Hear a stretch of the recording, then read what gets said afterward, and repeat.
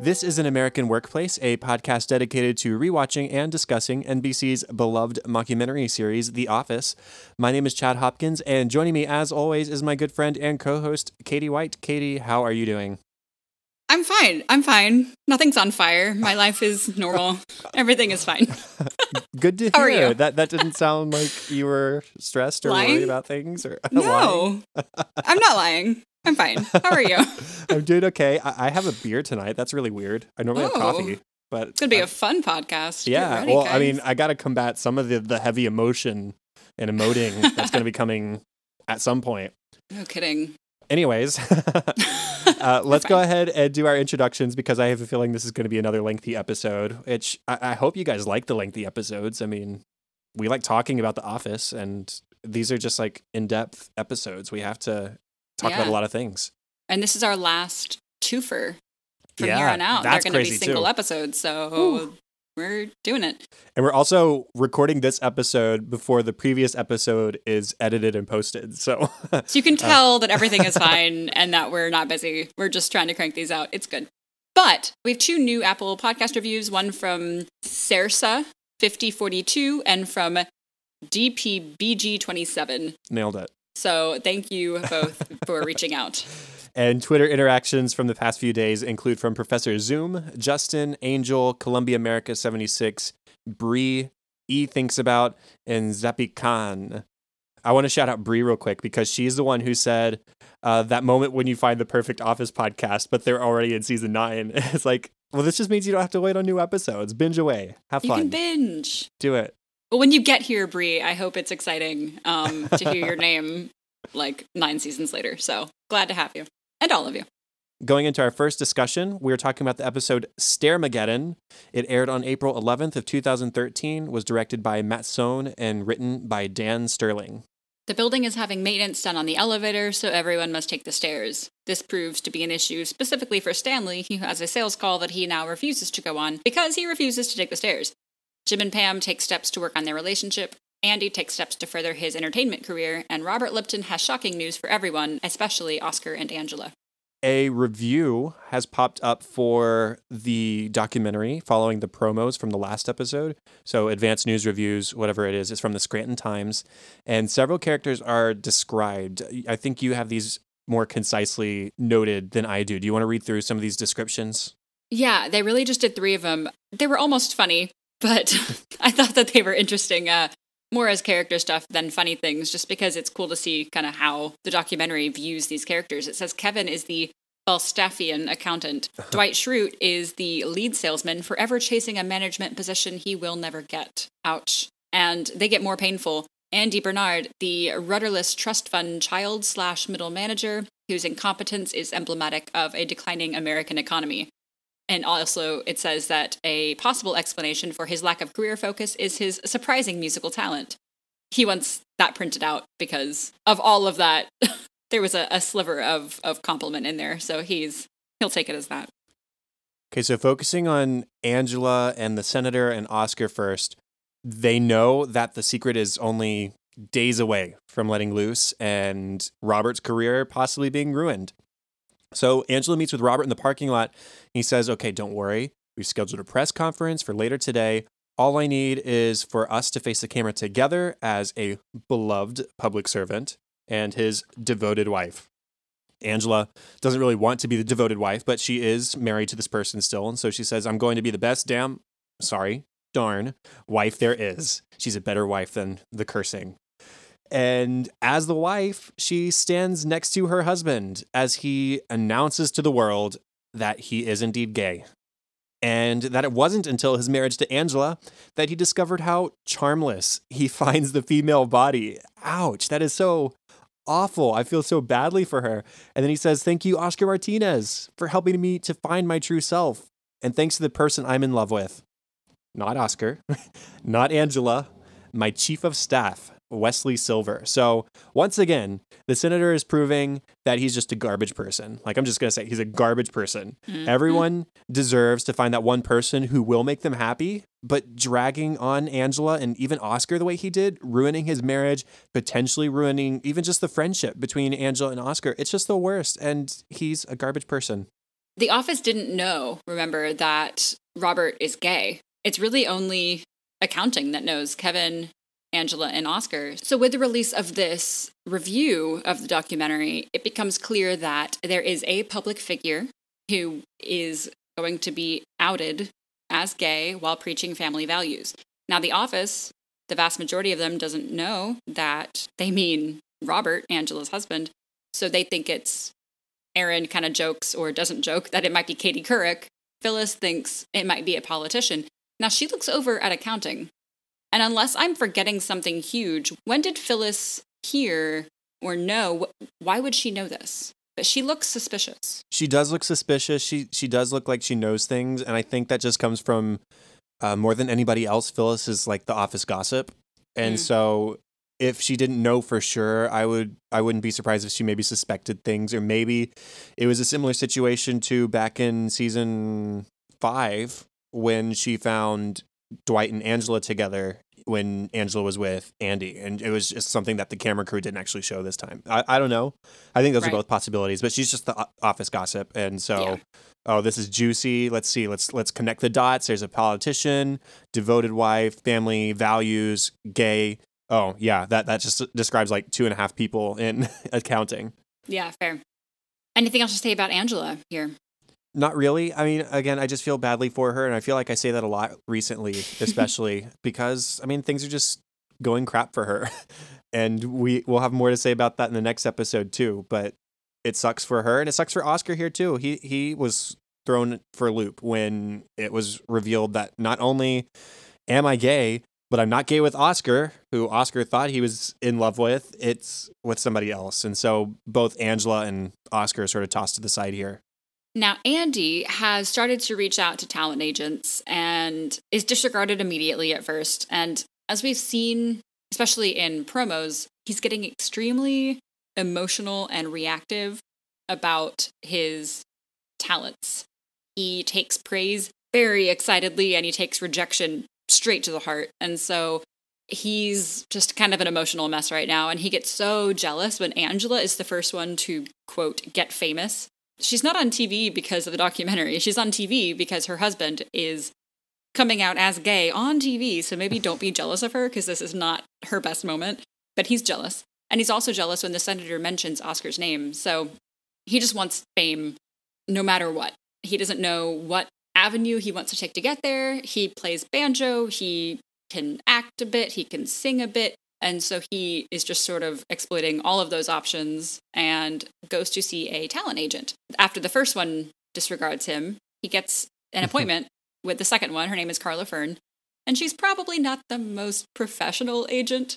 She doesn't seem fazed by anything, though, which I guess is good. She sees a lot of interesting people every day. And asks Andy if would you be willing to dress up as a birthday clown and have kids throw pies at you? And he's like, well, that's not exactly what I want to do, but I get that you have to pay your dues, so sure.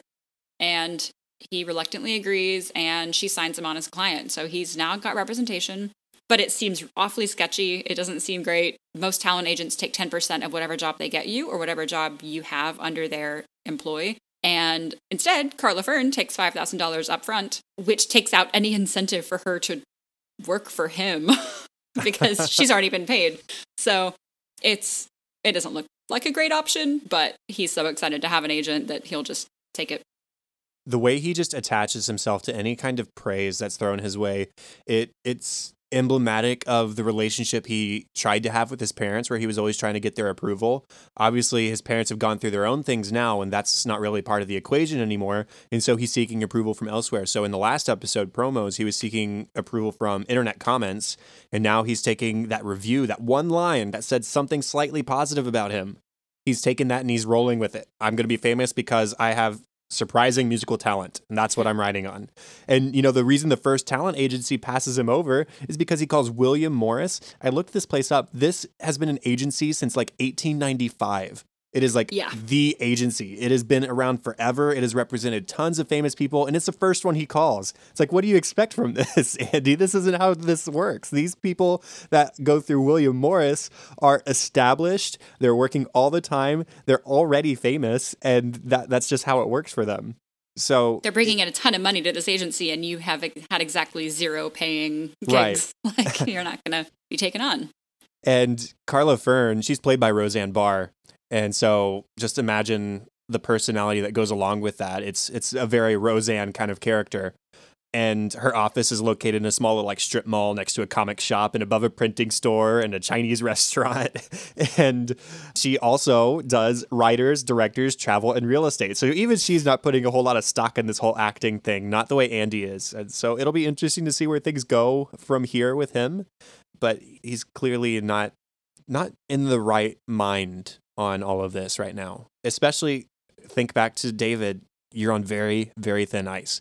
Since that comment, have we seen Andy done a sliver of Dunder Mifflin work? I don't think one thing. Not a single thing. I don't think a signature. It's all been moping about Aaron and then bringing Alice and Gabe in, and now it's pursuing fame, and it's just like everything he's doing is so antithetical to what his actual job is. Yep. He's checked out. He's done. He's still on his boat. I mean, he does not want to. Doesn't seem like he wants to be here. To get to Jim and Pam. Nellie overhears Pam on the phone with her mom. Helene is watching the kids tonight, and Nellie assumes that Jim and Pam have a hot date, a late night. And Pam admits later that, no, it's nothing that fun. We're actually in marriage counseling. Nellie comments that that's the only kind of counseling she has not had, which is sad in its own way because she hasn't had the opportunity. Jim is nervous about counseling, which I want to ask you, why do you think that might be? Nervous. I mean, it would be nervous, it's a nerve-wracking thing, but right. Out of the ordinary. I think it's admitting that there's a problem that needs to be counseled. Mm-hmm. And in Jim's mind, he has hardwired himself to think everything I'm doing is for my family. So where exactly have things gone wrong? Right. And so he still doesn't see things from Pam's perspective exactly. He's getting there. He's getting closer. We saw that at the end of Moving On when Pam said, this isn't what I want. And he's like, oh, and yet here I am having set up a job in another city. Mm-hmm. And so he's getting to that point, but he's still like, it's the Walter White thing. I feel like I've referenced Breaking Bad a few times in recent episodes, but Walter White, he's cooking meth for his family. He needs money for his family. I mean, it's the same sort of situation, obviously more extreme. Jim isn't cooking meth here, but he is neglecting his family. And so the counseling is just him admitting, okay, maybe I'm not in the right here. Right. Yeah, I'd agree with that. And it's inviting somebody else into the middle of their problems. Yep. And it's exposing things he might not want to admit about himself and problems he might have. And it's just a whole slew. But anyway, Jim goes to Toby and kind of scares Toby and kind of scares the Watcher too. And he asks Toby about his divorce. And it's like, oh man, what are you, are you getting a divorce? What's going on? And Toby starts to get emotional.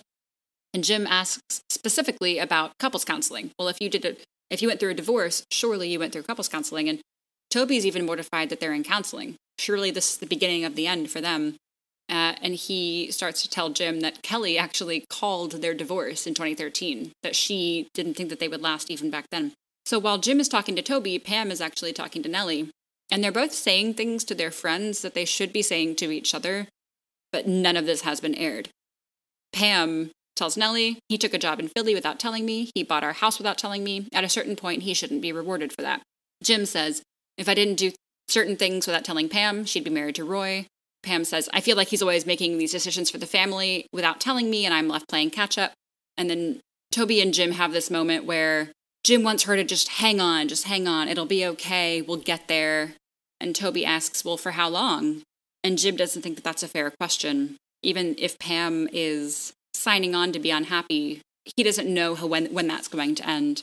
And then the last pair of them are a big mirror. Pam says that she's sure Athlete will be a huge success, but I don't want him to do it anymore, and I'm not going to give him an ultimatum, but I'm not moving our family to Philly. Jim says, again to Toby, well, if Pam says she won't go to Philly, then we're going to need a lot more than counseling. Yikes. Yeah.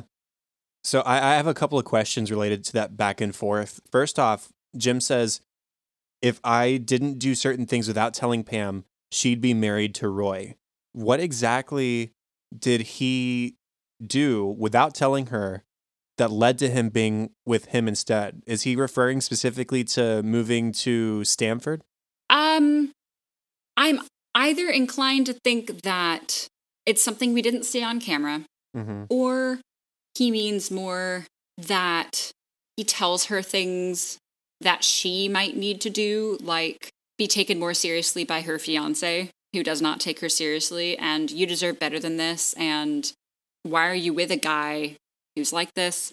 Oh, we actually just got a comment on the Twitch chat that says kissing Pam on casino night, right? Yeah, I was going to mention that as well. Thank you. That's very possible.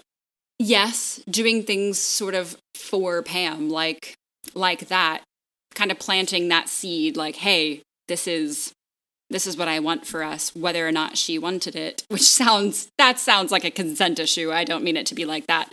I'm rambling, but I don't know specifically what it is he's referencing. Yeah, that was just a more general question, but I have another one. This is actually my discussion topic that I'll just put in here. So this was the first time that Pam mentioned Jim buying the house without telling her as a bad thing.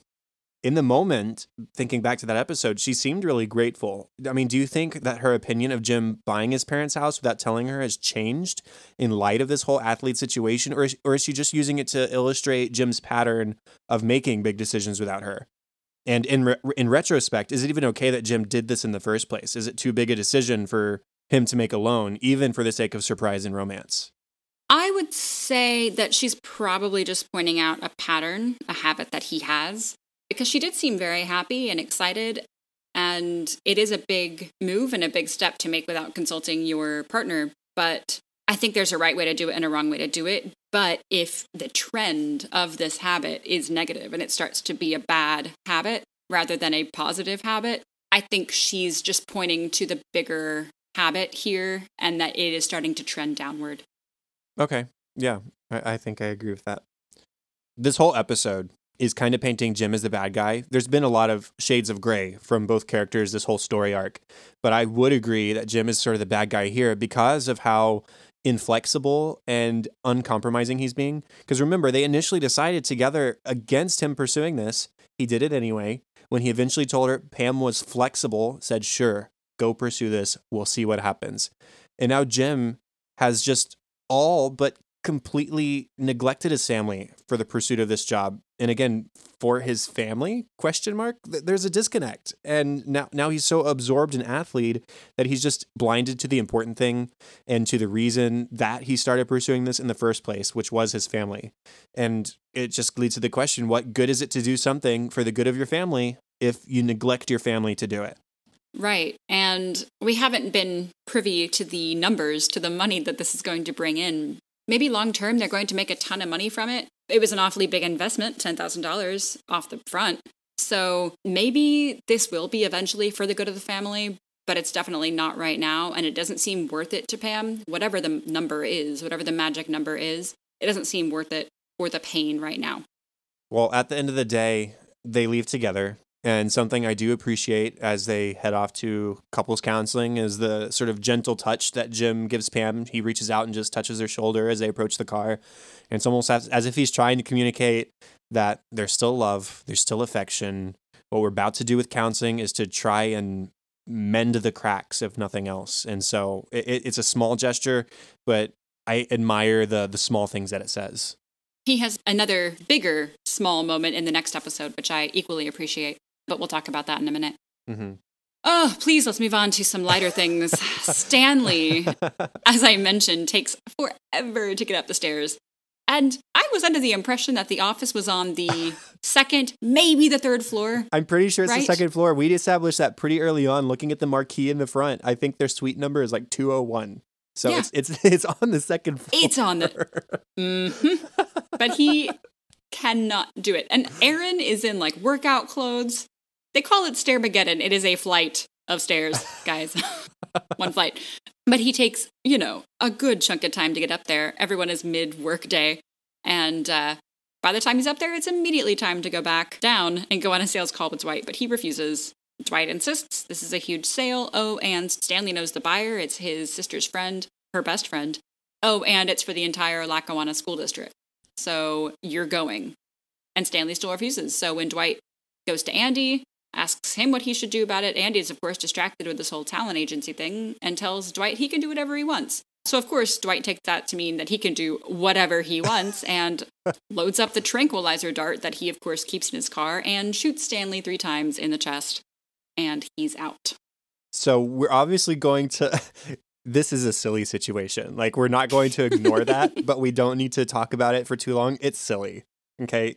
Let's move past it. It's not realistic. But it's also important to think about Dwight's mindset in this, because I think that says a lot about the silliness. So we mentioned the description of him in the review, talking about him forever chasing a manager position that he will never get.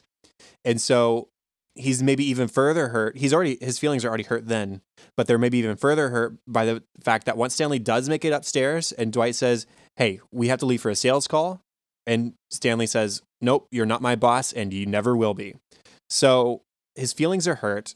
He's thinking it's really prominent in his mind right now that he's never going to be manager. Still, he's been fighting for it for a long time and he's still not going to be manager. And he's maybe getting to the point where he accepts that. And he has a talking head. He says, for the last 5 years, I've held my instincts in check because I wanted to be made manager. But now everyone is telling him that it's never going to happen. And obviously he's no closer now than he was when Michael left. So this is sort of him saying, to hell with it. And just doing what he wants to do to get the job done. So that's where the silliness comes from, is Dwight just says, okay, I'm not holding back anymore. I've got a bull tranquilizer in my car. Let's do this. Now they have the trouble. Well, I say they. Clark gets wrapped into all this because he's in the room when it happens and questions Dwight about the dosage of all of this. I don't know if he was initially meant to go on the sales call, but he is now. So they are now tasked with getting Stanley downstairs without the elevator. And they wrap him in bubble wrap and put a helmet on him and try to slide him down the stairs. And Dwight suggests that Clark gets to the bottom to sort of blunt his descent. But Stanley slides off on his own and his head bashes a hole in the wall. So it's a good thing that Clark was not there. And I'm surprised Stanley didn't break his neck, but he didn't. He's okay. As okay as you are with 3 tranquilizer darts in your chest.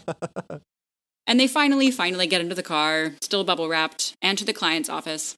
And when they enter, he's barely awake. He's incredibly loopy. And of course, the client notices. She knows him. And Dwight says he covers decently. He says, oh, he gets car sick really easily. He's not feeling well. Don't worry about it. But a very tranquilizer drunk Stanley manages to save the day by complimenting a picture of the buyer's grandchild on her desk and flatters her into the sale. And he saved the day and they made the sale. But then they have to go back to Dunder Mifflin. And they make it back to Dunder Mifflin, and by the time they get back to the office, Dwight's proud of himself. He says, I may not ever be manager, but I managed to get our most stubborn salesman to close a sale with one of our biggest clients. And Stanley's mostly sobered up at this point, and he's like, oh, okay, cool, I made a sale. Way to go me. That's awesome.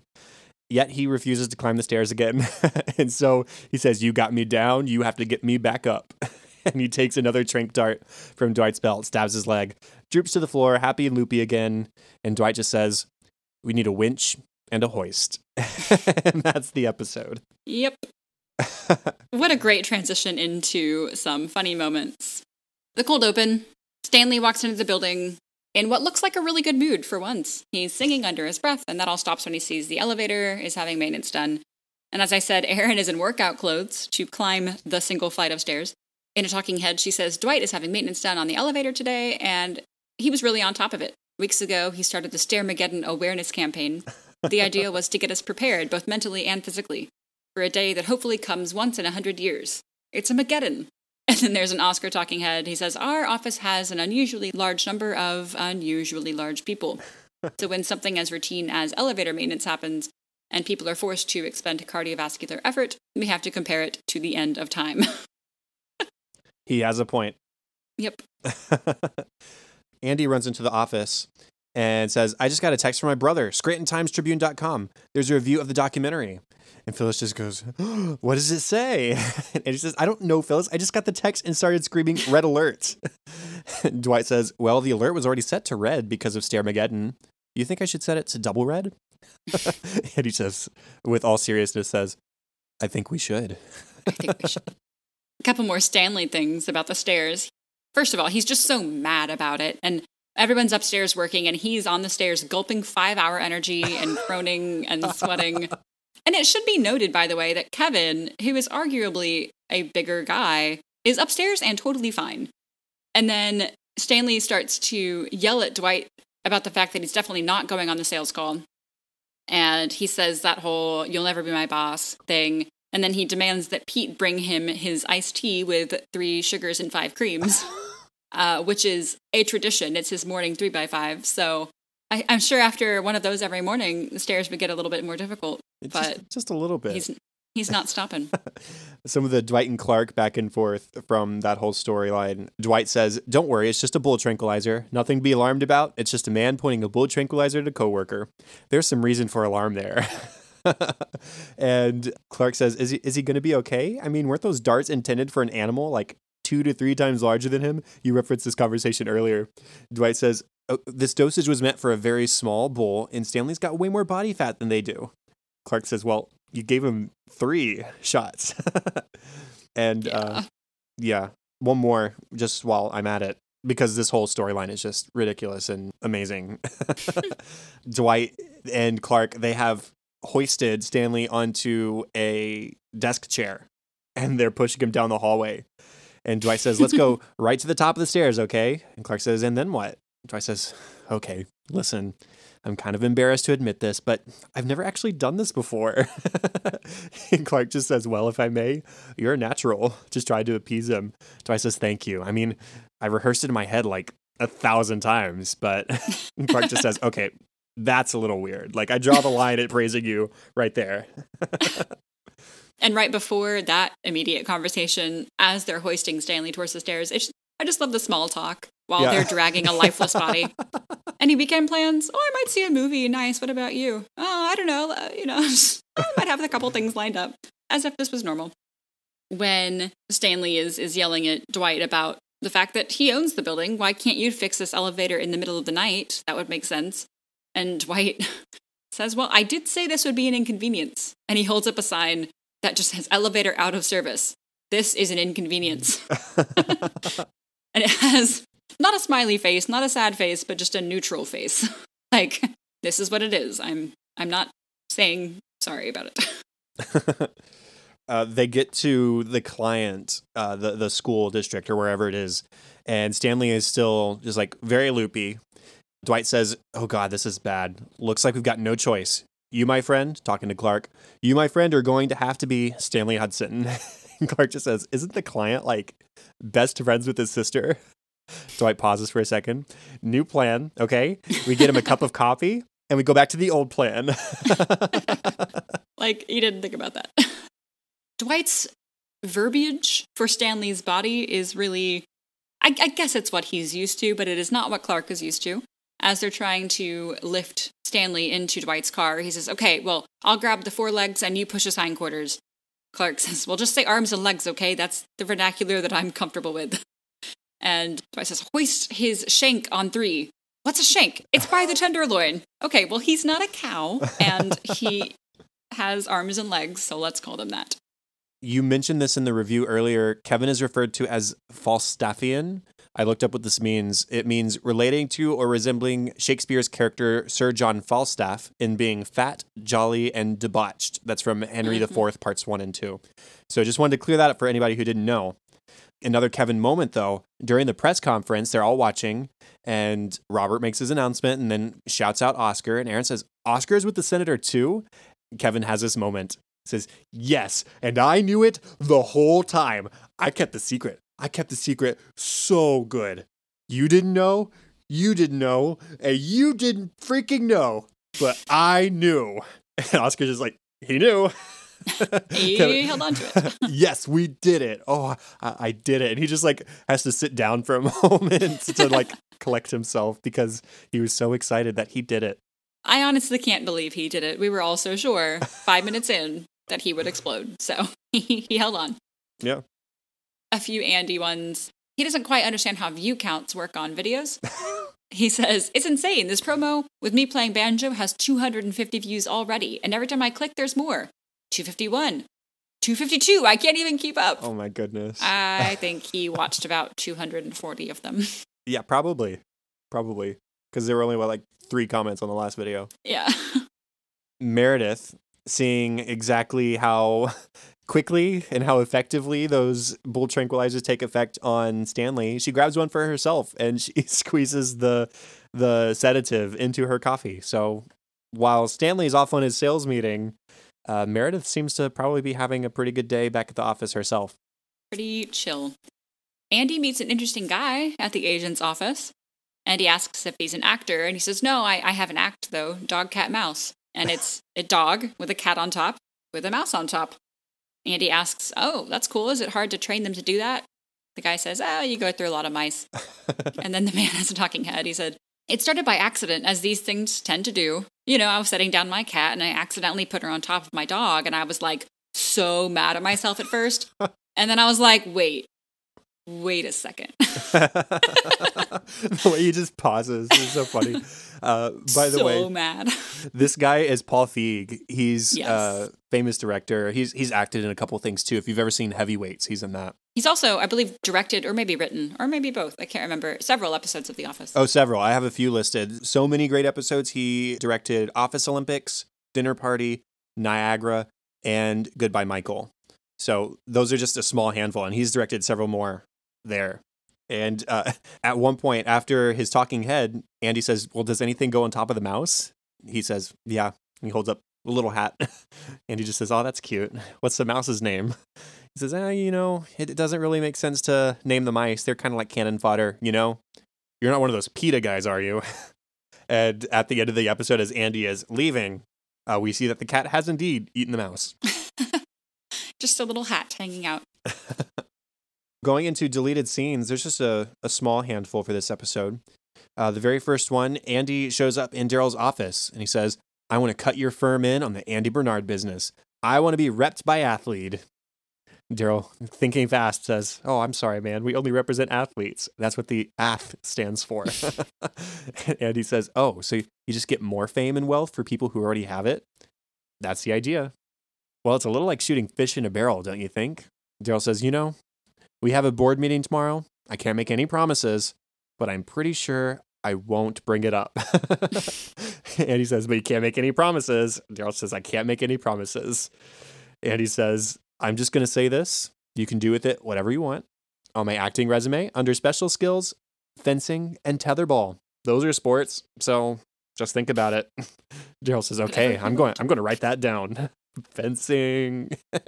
And he watches Andy leave, and then he just stares at the camera as if he's saying, do you see why I'm leaving this place? Oscar has a talking head expressing how worried he is for Robert about the upcoming documentary. There's a video of Robert and Oscar kissing, and if that's outed, it will be the end of Robert's political career. But at least he won't have to pretend to love Angela anymore. That of all the beards a man can have, she's got to be one of the itchiest. Ooh. That's the second. There was once in the episode where Angela was referred to as the beard as well. Mm-hmm. And just for the sake of clarifying for people who don't know, beard in this case refers to a wife that a gay man is using to hide his homosexuality. Yeah. So there's that. And that's what she is playing for him. So, yeah. Yep. Then we get a little bit more from the press conference. A reporter asks, Senator Lipton, what effect will this have on your family arrangement? Will you and Mrs. Lipton continue living together? And Angela steps in at this point and says, of course, as you know, Robert and I have a young child. But then Robert interrupts and says, I'll be moving in with Wesley. Angela's caught off guard. What? He says, we need to know who we are as a couple. Angela says, Robert, we never discussed this. Another reporter says, will you take this opportunity to promote change in the Republican Party with respect to their stance on gay marriage? Robert responds, no, I'll just be switching to the Democratic Party. Angela's just like, what? And she knocks over the mic stand and storms off. I didn't know you could do that. I mean, obviously you can, but just switch. Boom, I switch. Like, I guess so. I guess it's that easy. But the way he says it so matter-of-factly, like, duh, like I'm just going to switch parties. I'm gay. Like, I can't be. It's like, I was never Republican to begin with. Yeah, I'm obviously going to be switching. It's pretty funny. You've done our discussion topic, so moving on to Paper Airplane. It aired April 25th, 2013, was directed by Jesse Peretz and written by Halstead Sullivan and Warren Lieberstein. A paper airplane contest is taking place at Dunder Mifflin Scranton with a $2,000 cash prize going to the winner, so competition is high to see who wins the money. Andy gets his first acting gig through his new agent, Carla Fern, and Pam and Jim struggle through couples counseling homework. There is a lot in this episode, guys. A lot of plot. So let's get started. Let's start with Andy, who is rehearsing lines for a chemical safety film that he booked, which is great. He booked a thing, but he got cocky. He says, last week I got an agent and this week I got a movie. Yeah, I mean, it's great. And that's one of those things that pays and people got to hire actors for it, but it's not very glamorous. When he shows up for the film, it is not glamorous and he expects that it will be. And a woman approaches him and asks for his picture and he thinks that somehow he's already famous. But then really they just need his photo in case they burn some of his hair off because it isn't an active lab. So, okay, a little bit less glamorous. And when it comes time to film, he's all smiley and bubbly while giving warnings about these chemicals that could kill you, and the director hates it. Please stop doing that. Don't make this so cheery. It's an informational video. Do it like you're, I don't know, reporting the news or something. So Andy makes a joke of it and imitates Tom Brokaw. And I just said, dude, time is money. Do your job. They don't know you. They don't want you to joke around, and just take the note and do the thing. Just do it. This is shooting a safety video for like a chemical handling company. This is not an acting gig. It's officially a read this line while the camera is pointed at you gig. You know, it's like he's making things out to be bigger or different than they actually are. And this is so completely unglamorous, and it's supposed to be unglamorous. It was never intended to be equivalent to movie stardom. And he talks about making character choices, and he's actually acting. And again, this is not that kind of gig. You stand in front of the camera, you read the lines with your most boring voice, and you do the things you're supposed to do, you get paid, and you leave.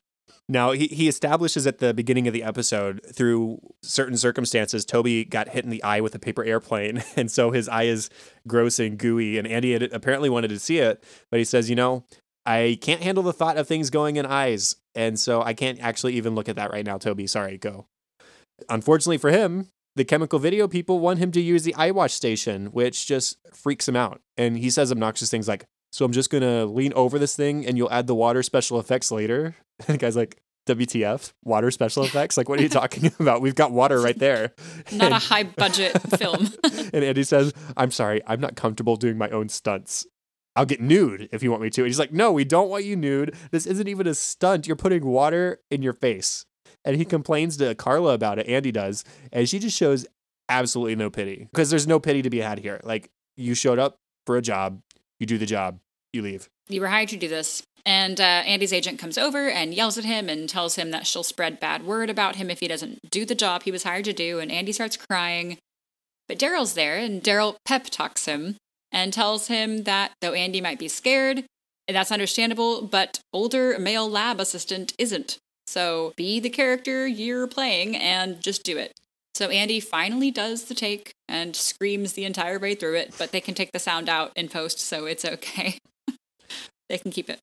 Andy is so lucky to have a friend like Daryl. Daryl is so clearly exasperated by all of this, being drug around, and, well, he's not even being drug around. He's willingly driving Andy to this thing, and he's helping Andy read these lines that it's absurd, the things that Andy is putting Daryl through. But he sticks through.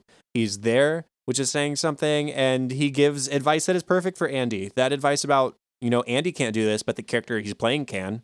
That's like, if you want to appeal to Andy, that's the thing you say, And so, yeah, it gets kind of ridiculous, but he does get the shot, and it's all because of Daryl. And yeah, Daryl kind of does it just because he wants to go home, but hey, he's still there. And so Andy's just really lucky that he has a friend like that. Moving on to Angela. So Angela has moved out of the Lipton household, and the senator, he didn't even leave her the house. Like, of all the stuff he just did, cheated on her twice with 2 different men, and he kicked her out. I have feelings about that. So she is living in a studio apartment with Philip, her baby, and her 15 cats. So, again, feelings. And she's struggling. Angela has a talking head. She says, I had a chance with Dwight, but I didn't take it. And if I went back now, when I'm broke, and he just inherited a farm, I would be one of those gold-digging tramps you read about that try to bag a farmer. Now, I can't relate to the story, to the anecdote, but I get what she's trying to say, that since she rejected him, their situations have both changed a lot. And if she were to go reach out to him, it might look like she was being opportunistic, and she doesn't want to appear that way. But her situation has changed drastically in the last couple weeks. Yeah, it's announced that the winner of the paper airplane contest is going to get $2,000, and all of a sudden she's desperately at her desk folding paper airplanes, trying to practice and get it really good. Because that $2,000, yeah, it's not a whole lot, but it could make a big difference for today or for this week or however long it's going to last. And she does make it sound like if she could, she would go back to Dwight. She would go to him, but she had the chance and she didn't take it, and so it's her pride that is keeping her from pursuing that route. And Dwight at the same time says, yeah, I gave Angela a chance and she turned me down. But then he says, I would be open to her coming back if she was the one to make the move. He says if she changes her mind, the next move is hers. But unfortunately, because of her pride, it doesn't sound like she's going to make any kind of move soon, especially with him being with Esther now and seeming happy with that. So the paper airplane contest is now much more important to Angela. She does take it much more seriously. She's really pleased to see Dwight sort of rooting for her against Kevin. She also goes against Toby, and Toby just crumples up his airplane after she throws hers pretty successfully. I mean, it would have been hard to beat. But do you think there's any reason why Toby just gave up when he went against her? Was it because he was giving up, or was he doing it for the benefit of Angela as well? Any ideas there? I don't know that he had any specific feelings towards Angela at this moment. We didn't see them really interact much in that front during this episode. I think he just had a really bad day with his eye, and then what we will see later as well. I would imagine he was just giving up. Okay, yeah. I mean, I think that's a fair point. It comes down to her and Dwight in the finals. And at this point, Esther is actually there. And they each get a chance to throw 2 planes. And the first one, she accidentally messes up. Dwight purposefully whiffs his too. And she kind of smiles to herself. She's like, oh, cool, look what Dwight's doing for me. But Dwight had told Esther earlier, I pity Angela. I pity that woman over there. The reason we're rooting for her is because she was recently in a situation where she could have had it all, and instead she lost everything. And it's almost like as he says that, he's saying that about himself too. He didn't lose it all, but he could have had everything. He lost Angela instead. Mm-hmm. So then before the second throw, Esther comes up to Angela and tells her that Dwight told her about Angela's situation and that they want her to win and they're rooting for her. And Esther's just so freaking positive and just so happy, and it just makes Angela mad. Like, don't patronize me. And Esther advises Angela to use the money wisely, and it's just patronizing, and Angela doesn't want to hear it. So Angela goes over to Dwight and tells him that he had better not tank this. And she doesn't give a reason, but he believes her, and he won't. So he throws a good throw, and his plane goes to the end of the room, and then Angela tanks her throw. So Dwight has won. And then there's an Angela talking head. She says, I was disappointed in Dwight today. He showed a weakness that was unbecoming. Even if he did do it for me, I don't need pity and I don't need charity. I have dignity, and that's enough. And as long as I have that, I'll be okay. But as she's speaking, that talking head, we see that she's stealing toilet paper out of the office's restroom. I mean, she is... Watching this, like, makes me hate the senator so much. Yeah. Just after all the stuff he did, and then he left her with nothing. Yeah. And, yeah. She calls her living situation right now a studio apartment. But that's a laughable description of what she has. It's like a single room. It's very small. It's got a giant baby crib for Philip to sleep in, and she's sleeping on like a small couch. So she doesn't have much at all. Now, referring to her change of attitude in the middle of this contest against Dwight, when it was Dwight just doing something nice for her, she seemed happy about it. She has a little smile. But then when it was Dwight sharing some of her story to his new girlfriend, it became about charity. It became about doing something because they think she needs the help. But even though, she says she has her dignity, you mentioned she's leaving with an armful of toilet paper from the women's bathroom. So things are not going well. That $2,000 obviously didn't go into her pocket. So she's having to scrounge where she can. Now moving into Jim and Pam. As we mentioned, they are in couples counseling, and they're trying. I mean, they're doing their homework, but it is strained. It's awkward, and they're not communicating well. They have this homework, which is to take every opportunity that they can to appreciate and acknowledge each other's sacrifices. Jim says it's because he needs to appreciate what Pam is sacrificing for him. And they're also supposed to speak their truths, as their therapist said, aka air their grievances. Because if Pam had spoken about her truth earlier, about Philly, maybe they wouldn't have had the, quote, opportunity for couples therapy. So they are doing this exercise all day long, and it's kind of passive-aggressive, and it's kind of snarky, and it's just uncomfortable. There's this whole exchange here where Pam tells Jim that she made them a date to take her mom out to dinner to thank her for all the extra babysitting that she's doing, so that they can go to couples counseling. And Jim says, oh, well, you know how much I appreciate the opportunity to hang out with your mom more, so let me just put this in my calendar. Already sarcastic, already not great. And Pam tries to remember the exercise. I acknowledge with gratitude that you are being kind and responsible enough to include it in your calendar. And then again, Jim is really sarcastic. Thank you. Your mom is a treasure. Like, this is not necessary. This is not fun, but you don't need to do this. They keep going, and they're trying to do this exercise, and Jim gets a phone call, and it's from Athlete. And he drops this sarcastic facade immediately when he's on the phone. It's like he just flips a switch. And Pam asks him, hey, I'd like you to hang up because we're talking. We're in the middle of a conversation. And Jim just, okay, hangs up the phone without a word. It's all, oh, it's so tense. I've obviously got a whole lot of notes for this part of the discussion. Yeah. There was an earlier point in the episode where we see how being honest with each other at this point starts revealing the disconnect that has grown between the two of them. There's one point where Jim gets Pam an Earl Grey tea, which I love. I love Earl Grey tea. And Pam used to, but she says, I acknowledge and I appreciate the gesture, but I switched to coffee in March. So her husband doesn't even know what she likes to drink every day anymore.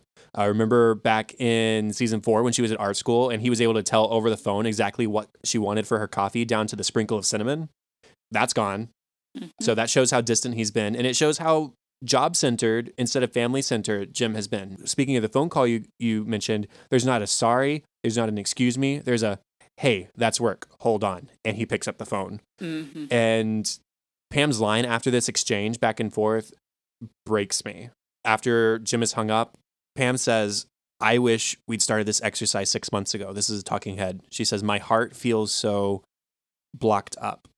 And after so much neglect, Pam's discontent has just, bubbled to the surface. And she's not trying to force it back down anymore. She's being pretty straightforward with everything. If Jim isn't putting her or the family first for real and not just in his mind, then she's telling him about it. And so when he does hang up and she sarcastically thanks him for the sacrifice, Jim says, hey, that was a little unfair. Pam says, you know what? I've been putting the kids to bed by myself every night for months. And you had to miss one phone call. Is that your truth, Jim? Is that really your truth? He says, you know what? I'll just swallow my truth. And at this point in the show, it seems hopeless. They're not happy. They're going through this exercise that seems to be adding to their stress in their lives. Not that I think that it's necessarily a bad idea. I'm glad they're being honest with each other, and if they're doing it right and not being sarcastic with each other, I can see how it would be helpful.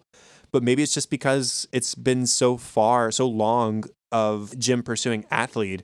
It's almost like they've forgotten how in love with each other they were just a couple of seasons back, and it's painful. It seems hopeless at that point in the episode. When Jim says, I guess I will swallow my truth, I kind of hurt for him there too, because he should be allowed to speak his truths like they were instructed to do. I don't think that, while I don't necessarily agree with his decision to pick up his work call, in fact, I don't agree with it, all he says is, I think that that's unfair, which he's allowed to think, even if it's not the general consensus. He's allowed to think that, and Pam kind of spats that, and then because they disagree, he feels like he can't speak his truth. And so he doesn't. He says, okay, I will swallow it. I will not communicate that anymore. And I think that's such a dangerous place to be when you decide to stop communicating. It's just what Brian was saying. Mm-hmm. When you choose to stop fighting, when you choose to stop communicating, that's when the relationship is in danger. And if you start to swallow your emotions and swallow what you want to say and you swallow your truths, to use the therapy word, that's when it starts to get really dangerous. And so when Pam says her heart feels blocked up, this is threat level midnight. This is bad. This is like you are not communicating with your spouse and this could end. I was going to reference the same conversation with Brian actually here in just a minute. Really? But as hopeless as things seem at that point, we get the moment that we've been waiting for since the storyline started, Oh, which I is love the this moment. confirmation that things are going to be okay between them. There was the scare with Brian, you know, the idea that would Pam or even could Pam cheat on Jim, and he's gone. But after he's gone, we still didn't know if they'd make it through this still married. And this first half of the episode didn't seem like it. But then Jim, after this incredibly difficult and incredibly stressful day, he goes up to her. He kneels down next to her. He's really intimate. It's very genuine. And he says, I know this was really weird and it was really hard, but I think we're making progress. So I'm really sorry that I have to go. But let's keep at this, okay? And she just says, okay. And that's it. Remember, her heart is blocked up. And he stands up and he leaves. He grabs his coat. He turns around to wave goodbye, and she's not looking. So he leaves, and she turns around too late. He's already gone. But then something changes with her. She sees his umbrella left on his desk, and even though it doesn't look like it's going to rain, it's probably not going to. She uses it as an opportunity, a good opportunity here, to see him again. So she goes outside. She calls him just as he's getting into the taxi, and she hands over the umbrella. They smile at each other. They give a gentle kiss on the cheek. Goodbye. So it's a better goodbye than it was up in the office. But then it's like a moment of almost panic in Jim. He looks down at her and he can't think of the right words to say. He's like stumbling over his words. He doesn't know. And all of a sudden, he grabs her in his arms. And it's a deep, desperate hug. Yeah. And she doesn't know what to do at first. She doesn't reciprocate. But he holds her all the closer the whole time. And I think that is so important that Jim, yeah, she's not hugging him back, but Jim's holding on for dear life because he knows what he has. He knows what he fought for in the first couple of seasons, and he knows how lucky he is to have Pam. And at this point, he does not want to lose her. And I think that Jim in that moment decided, I'm grabbing you now and I'm not letting go. And that's when we get the moment that starts bringing all the tears. So I'll let you take over. Oh, thanks. Before we get to that, it's just really, really silly that watching this episode, 2 weeks before I get married, was amazing. I was like, this is such good TV. This is such a reminder of what it all is about. And watching Jim, as you say, hug her for dear life, for his life, for what they have is just so freaking good. So as he's hugging her, we hear the famous words from 1 Corinthians 13, which are often said at weddings, and it was said at their wedding. And we kind of flash back and forward between images from their wedding, from video from their wedding, and this hug. And 1 Corinthians is, of course, the love is patient, love is kind, it doesn't boast, it's not prideful. As we hear this, finally, you can kind of tell that these words are playing in Pam's head. These are their marriage vows. This is what they promised. And she just sigh, grabs him and hugs him back. And it's just great TV, NBC, well done. They kiss and laugh and smile, and they tell each other simultaneously in unison that they love each other. I love you. And that's all that matters. That's all that's important. That's all that this was about. All the therapy, all of the truths and opportunities, and that's a good exercise, and that's great. But all they needed to remember is that I love you. That's it. Yeah, I want to go ahead and read that whole voiceover just because it's got a lot of good things that I think was really running through Pam's head. It says, love suffers long and is kind. It is not proud. Love bears all things, believes all things, hopes all things, endures all things. It never fails. And that's when they start hugging. And now these three remain, faith, hope, and love. But the greatest of these is love. And yes, they say, I love you. Yes, they smile at each other. They kiss. And it's a passionate kiss. It's not like kiss on the cheek like they gave earlier. And we know, we don't have to have any other confirmation. We know they're going to be okay. We know they're going to make it. And, I have my notes on that Brian conversation now, so I'll go ahead and just go through my notes. Brian said that his marriage to Alyssa felt alive when they were fighting, and it was when they stopped fighting that the fire went out and things died. And we had talked about in just the last episode or episode before, the complacency that sort of precedes divorce and how you stop seeking out opportunities to be together or to fix problems. But here we see that both of them are still fully dedicated to making things better, to rekindling that love for each other despite the problems. And I'm just so excited at this point, one, to be sort of at the culmination of this long, painful arc of two characters going through very real things and making it out the other side. And so I'm glad that they've reached this point, and I'm glad to see where they go from here. I had a couple of notes that I didn't get to say about about Jim kneeling at Pam's desk and saying, "This is hard and weird, but let's keep trying." Pam in this moment doesn't react how I want her to or how Jim wants her to. It's easier to keep being petty and awkward and sarcastic for both of them. It's easier to leave mad and to not break down that wall, but he breaks that, and he breaks the sarcasm and the pettiness to be real and authentic and open. Keep going, keep fighting, keep trying. And she shrugs and says, "Okay." And it's just heartbreaking. And then, as you said, she sees the umbrella, and then she just kind of jumps out of her chair. Like, I have to run down and meet him and give him his umbrella. I have to see him again, because that cannot be how he leaves town again. And there was just an urgency. And then one of the best scenes in the entire series and in the world as well. Yeah. They finally remembered the simplest thing, the thing that it's all based on, is that they love each other, and that everything else, like in your marriage vows, it doesn't say, "I promise to love you and cherish you and put you first unless work gets in the way." No, it says, "I put you first no matter what." And that's what they're remembering here. That above all else, they have to come first, and that they do. Oh, it's good. Okay, everybody. Therapy exercise. Everybody take a big breath in. Everybody take a big breath out.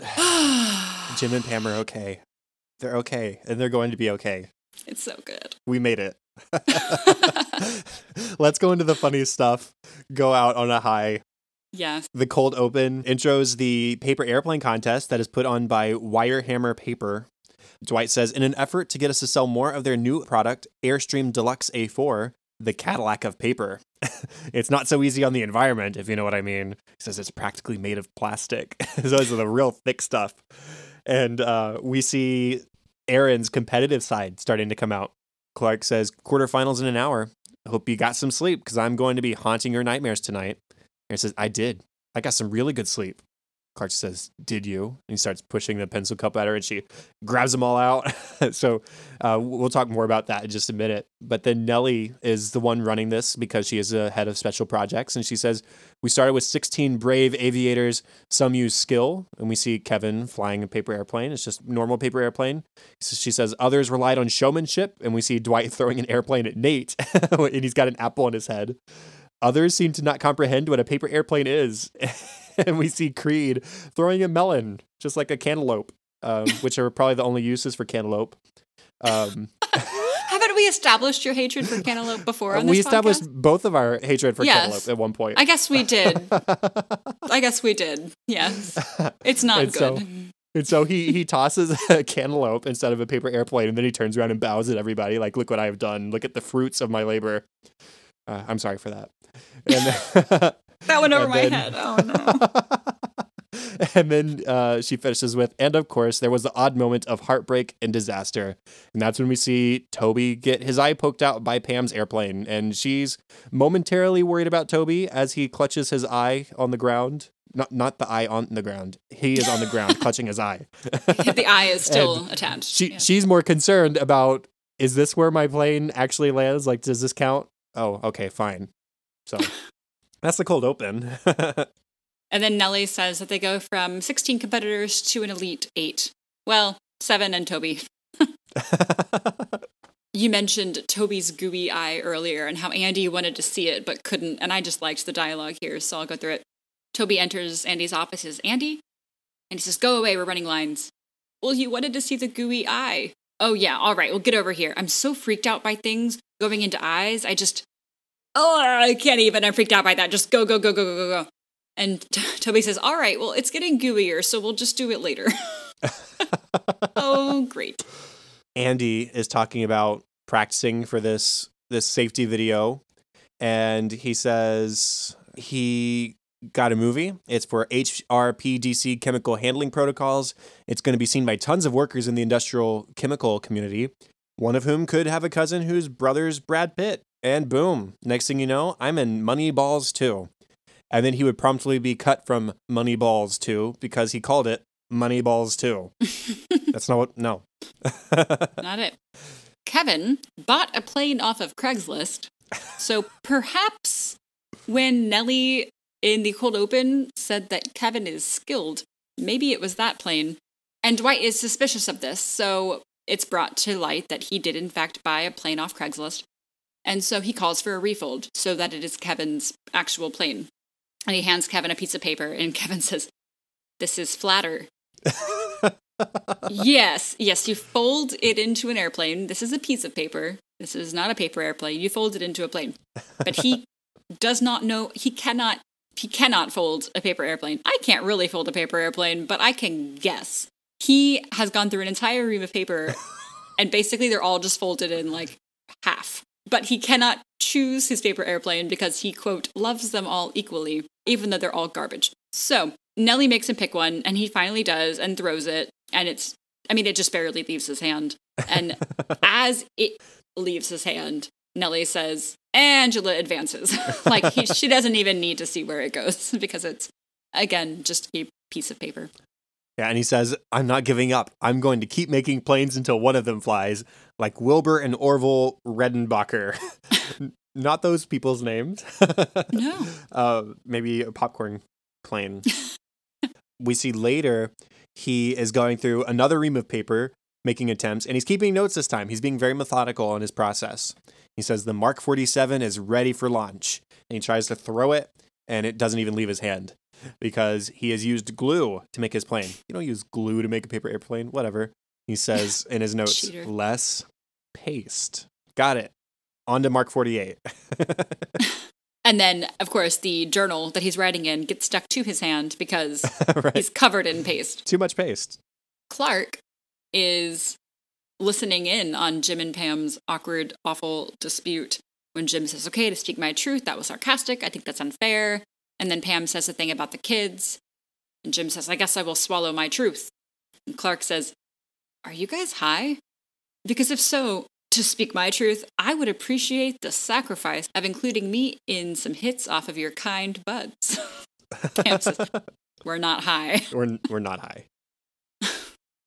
Andy, as he's leaving for his video job, goes up to Oscar and says, "Hey, Oscar, I already figured it out. If I have to get emotional in the film, I'm just going to think about you getting dumped by the senator."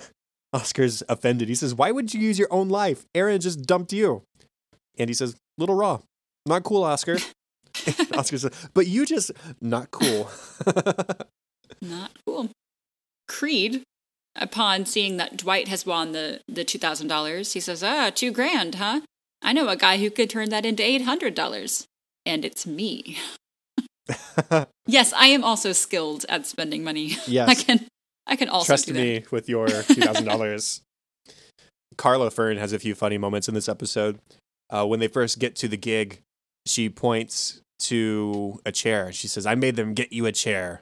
All my clients sit." Like, she's so proud of the fact that she gets her clients a chair. Okay. Later, when Andy complains to her about having to stick his eyes in the eye wash machine, she says, "Andy," and she's got him by the cheeks. "Andy, if you don't stick your eyes in that machine, I'm going to call every production in northeastern Pennsylvania. You won't even make an appearance on a security camera," which is fantastic. And that's when he starts crying. And then lastly, after Andy just is completely screeching while getting his eyes washed, she slaps the cameraman on his arm and goes, "Hey, kid can act." And like, she's impressed with him. Like, yikes. For doing the bare minimum. I don't trust her instinct. No.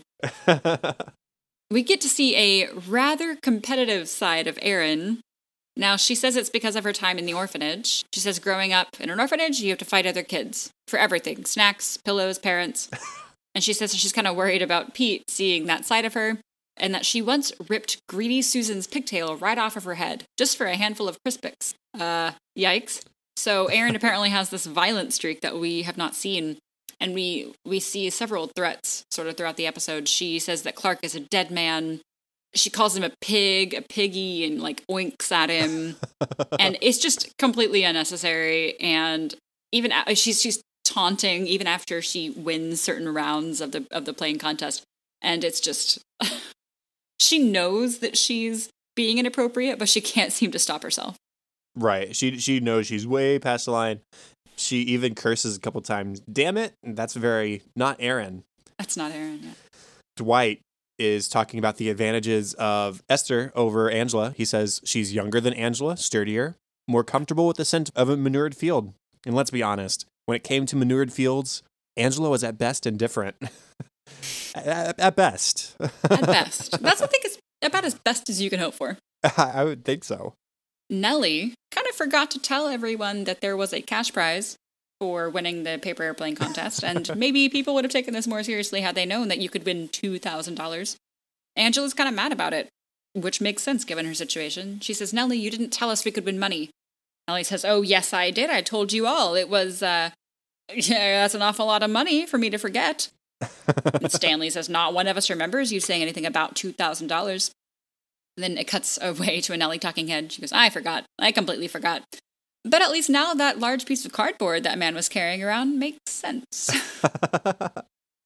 Moving on to deleted scenes, we got a little bit more for this episode. The first one, Daryl is driving Andy to the video shoot, and Andy is spraying hairspray in the middle of the car. Jill says, hey, why couldn't you do that before? And he says, I just want to look good when I get there. Andy then asks Daryl, if on set they ask you to, or they interview you for the behind the scenes video, talk about how much we laughed on set. Okay. And then he says, man, my hands are so sweaty, probably because of how hot it is. Jill says, it's 50 degrees outside. And he says, well, when my hands sweat, I squeeze ice cubes to make them sweat less. And that's probably not what's happening. You're probably just covering your sweat up with water. He says, hey, when we get there, can you go on an ice run? Jill says, you know I'm missing work for this, right? And Andy just says, it's day 2 of a paper airplane contest. I think we're all right. Daryl says, okay, fair point. You do have me there. And he is the manager who is also, again, not concerned about missing work. So not at all. Toby's depth perception is all off with his eye patch. He's getting water from the water cooler and completely misses his cup. And when he realizes what he's done, he drinks from the cup with nothing in it as to not embarrass himself. But Nellie totally sees. Just looks at the camera. Yeah, she just stares like, look at this. Look at this guy. Daryl is trying to pitch athlete, but actors to Carla Fern. He calls it act lead. And he says that we've already trademarked the name. Carla just says, terrible idea. And Daryl's like, but wait, hold on. You didn't hear me. The name is act lead. Like, that's genius. You have to take this. And then Andy walks in and he's dressed in his lab assistant outfit and heavy stage makeup.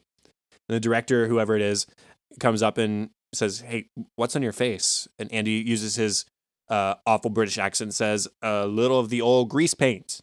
The director says, you need to take it all off. Take it all off. And he says, oh, I have a few different colors. Are any of these colors better? And the director says, no, let's go with no makeup, okay? And he says, okay, well, is there a makeup remover store nearby? He says, no, just use soap and water. Like, come on, Andy, be a person. And we also know that he bought his makeup way too dark because the color he has on is called Trinidad, but he also has Brazilian Matador and Man of Athens, none of which sound appropriate for his skin color. No. Everyone's being mean to Toby when he beats Meredith in the contest. She calls him a cyclops, and Nellie says to Toby, Toby, really? An achievement? But Toby's depth perception is still all off, so when he goes to high-five Clark, he sort of just slaps him in the face. Then Aaron speaks up and says, guys, quit palling around. Just throw the freaking airplane. Throw the airplane. Contest. It's a contest. Pete's trying to calm her down, and Pete then has a talking head. He says, oh, Aaron's not competitive. She's just, and we hear from off-screen Aaron saying, let's get this cotton-picking show on the road, mother. Beep. And Pete just sort of stares for a second, and then he tries to play it off with, oh, calm down, Phyllis. Just kind of nervously chuckles at the camera. That's not my girlfriend. So Clark talking head, he says, I'm actually really good at this motion. And he mimics throwing an airplane. Says, when I was 10, I spent the summer with my uncle in England, and he would take me to the pub and let me throw darts. If I got a bullseye, he'd give me a sip of beer. So I got really good at darts. But that's the summer I kind of stopped growing. I also like at the beginning of that deleted scene, Nellie is announcing Clark versus Aaron, and she says, "Make it so." And she goes, "Patrick Stewart, family friend." I highly doubt that. Who was it she slept with or claimed to have slept with? Like one of the brother of Hugh Grant or something like that? Yeah. I think that's right. I think so. Next deleted scene, Nellie says, "And then there were two people interested in this contest. They're clearly sick of it. Angela and Dwight, please fold your planes." And Esther comes up behind Dwight, folding his plane, and says, "Dwight, you are so good at this. You're going to need to dig us a bigger money hole." Dwight's just like, yeah, well, a lot of it has to do with luck. And she goes, "Oh, well, I'm the really lucky one here because I found you." And Dwight's response is just, "Okay, thank you." So he doesn't seem all that enthused by her, at least in this deleted scene, and Angela just rolls her eyes. And then he has a talking head, says, "I don't need this win. I've got a lucrative job, an enormous farm, and this building. Angela has nothing but a child who, while adorable, won't bring in revenue for another 5 or 6 years." What is he planning on Philip doing when he's 6 years old? Yeah, no kidding. I also meant to say that when Esther surprised Dwight in the episode by showing up early, he does not seem very excited. And that's kind of mirrored here in this deleted scene where he's just like, "Okay, like, please stop talking." Yeah, I kind of meant to mention that too. Oh, you did? Okay. Yeah, we both dropped the ball there because we were eager to talk about Jim and Pam, I think. Yeah, we wanted to get to the juicy stuff. Yeah, so we can talk about it real quick. So she shows up and she passionately kisses Dwight in front of everyone. And it's not like she's trying to show off or anything, but she's just into Dwight, I guess. And Angela's put off by it, and even Dwight seems a little uncomfortable. Do you think it's uncomfortable with the public part of it, or the uncomfortable with being in front of Angela specifically, or is he just uncomfortable with this from Esther in general? Unless things have changed, I would imagine that it's because he's in front of Angela, because they looked awfully cozy on the tractor when they were driving down the street, just the two of them. Yeah. But I think reintroducing Angela into the picture, and now her current situation where he just feels so much for her and obviously protection for her that he's just, I don't know, Esther's not the first thing on his mind right now. Yeah, I think he's trying to be considerate of Angela's feelings and kissing his new girlfriend in front of his ex-girlfriend and person who he basically kind of proposed to in just a couple episodes ago. Yeah. He's definitely trying to be sensitive, which is good because Dwight's not always the most sensitive person. Next deleted scene, finally, Kevin has made a great paper airplane. He's so proud. He goes to throw it. It goes so far. And then we see that Toby is crossing again, and Kevin's very pointy airplane hits Toby inside of his ear, and he collapses and grabs his ear. So now he's deaf too. Yeah, I wanted to point out the airplanes hitting Toby must have been CGI, because in this deleted scene we actually don't see the paper plane make impact with him. So I think it was just like we hear the smack and we see Toby reach for his ear, but the plane is actually not there. So interesting and it makes sense. You wouldn't actually throw a paper airplane at a person's eye, but right. Anyways, next, Andy walks into the office after his job. He's got one eye patched himself. He says, "And the Oscar for best performance in a dramatic safety video goes to Sir Marlon Brandrew Bernard." Daryl's the only one to clap. Clark says, "Hey, I have 6 messages for you from David Wallace." And Andy just goes, "Oh, fudge bubble." And then he says, "And one from Carla Fern." And Andy's excited about that one. He says, "Oh, okay, I'll take that one." And he goes into his office and closes the door behind him. And Clark's just left there with the 6 messages from David Wallace. And he says, you don't want these? Like, okay, fine. More evidence. Mm-hmm. And the last one, Daryl talking head. He says, "If you asked me 6 months ago if I thought that Andy Bernard could make it as an actor, I'd have said no way. But now I think that anyone can do it. Even Andy." And then during this talking head, Toby, who has a patch over his right eye, and Andy, who has a patch over his right eye, collide right shoulders because neither one of them can see where they're going. But Toby can't hear Andy reprimand him because his ear is also injured. So they both had a rough day. Well, that's it. We don't have a discussion topic for that second episode just because we talked a lot anyways. There was a heavy episode, but a welcome episode because we finally have some closure and some relief in regards to Jim and Pam. So Before we get to our official goodbyes, we have just a couple of voicemail things to address. Very first, we have one from Lane, who called back to let us know that it was indeed Lane and not Vane, like it sounded like on the recording. So thanks again for calling, Lane, and clarifying that for us. We're glad we were able to get that right, and we're glad we guessed correctly, too.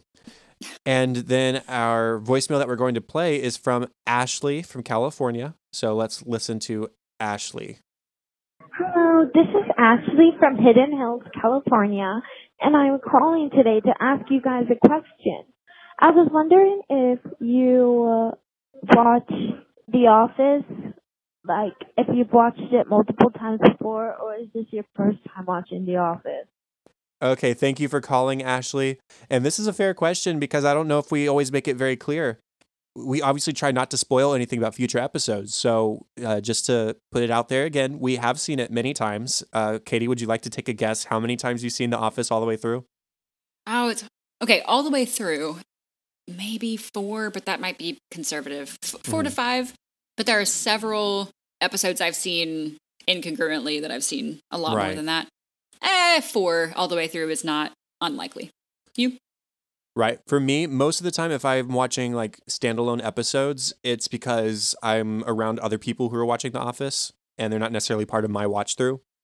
So there are, same for me, some episodes that I've just seen many, many, many times. And I know our view counts are probably lower than some people, maybe even lower than some of our listeners.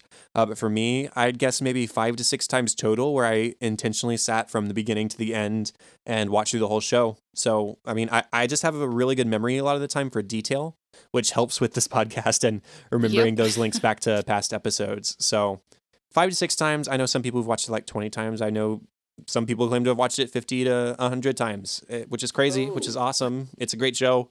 Maybe I'll reach that number someday. But just 5 to 6 times for me for now. So yeah. Thanks for calling, Ashley. That's a good question. And with that, that's the end of the official 105th episode of An American Workplace. Contact for the show, facebook.com/workplacepod and @workplacepod on Twitter. Please consider going over to Apple Podcasts, dropping a rating and review, subscribe. That'll help us get some notoriety on the Apple Podcasts app.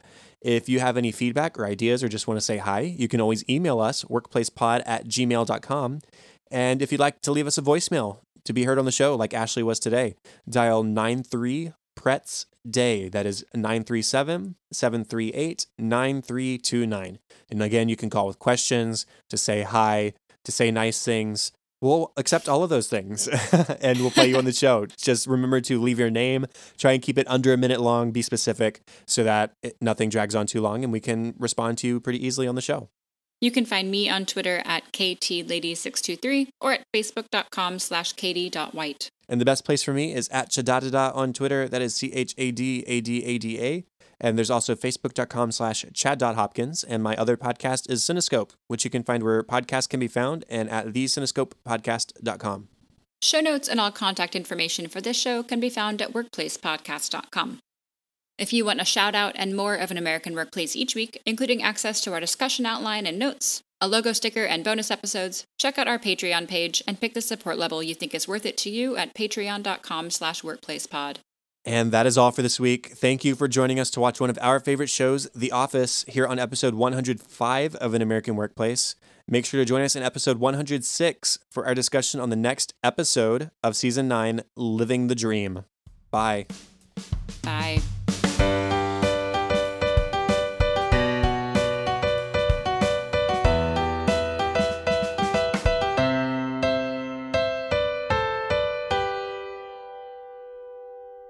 Only 3 more.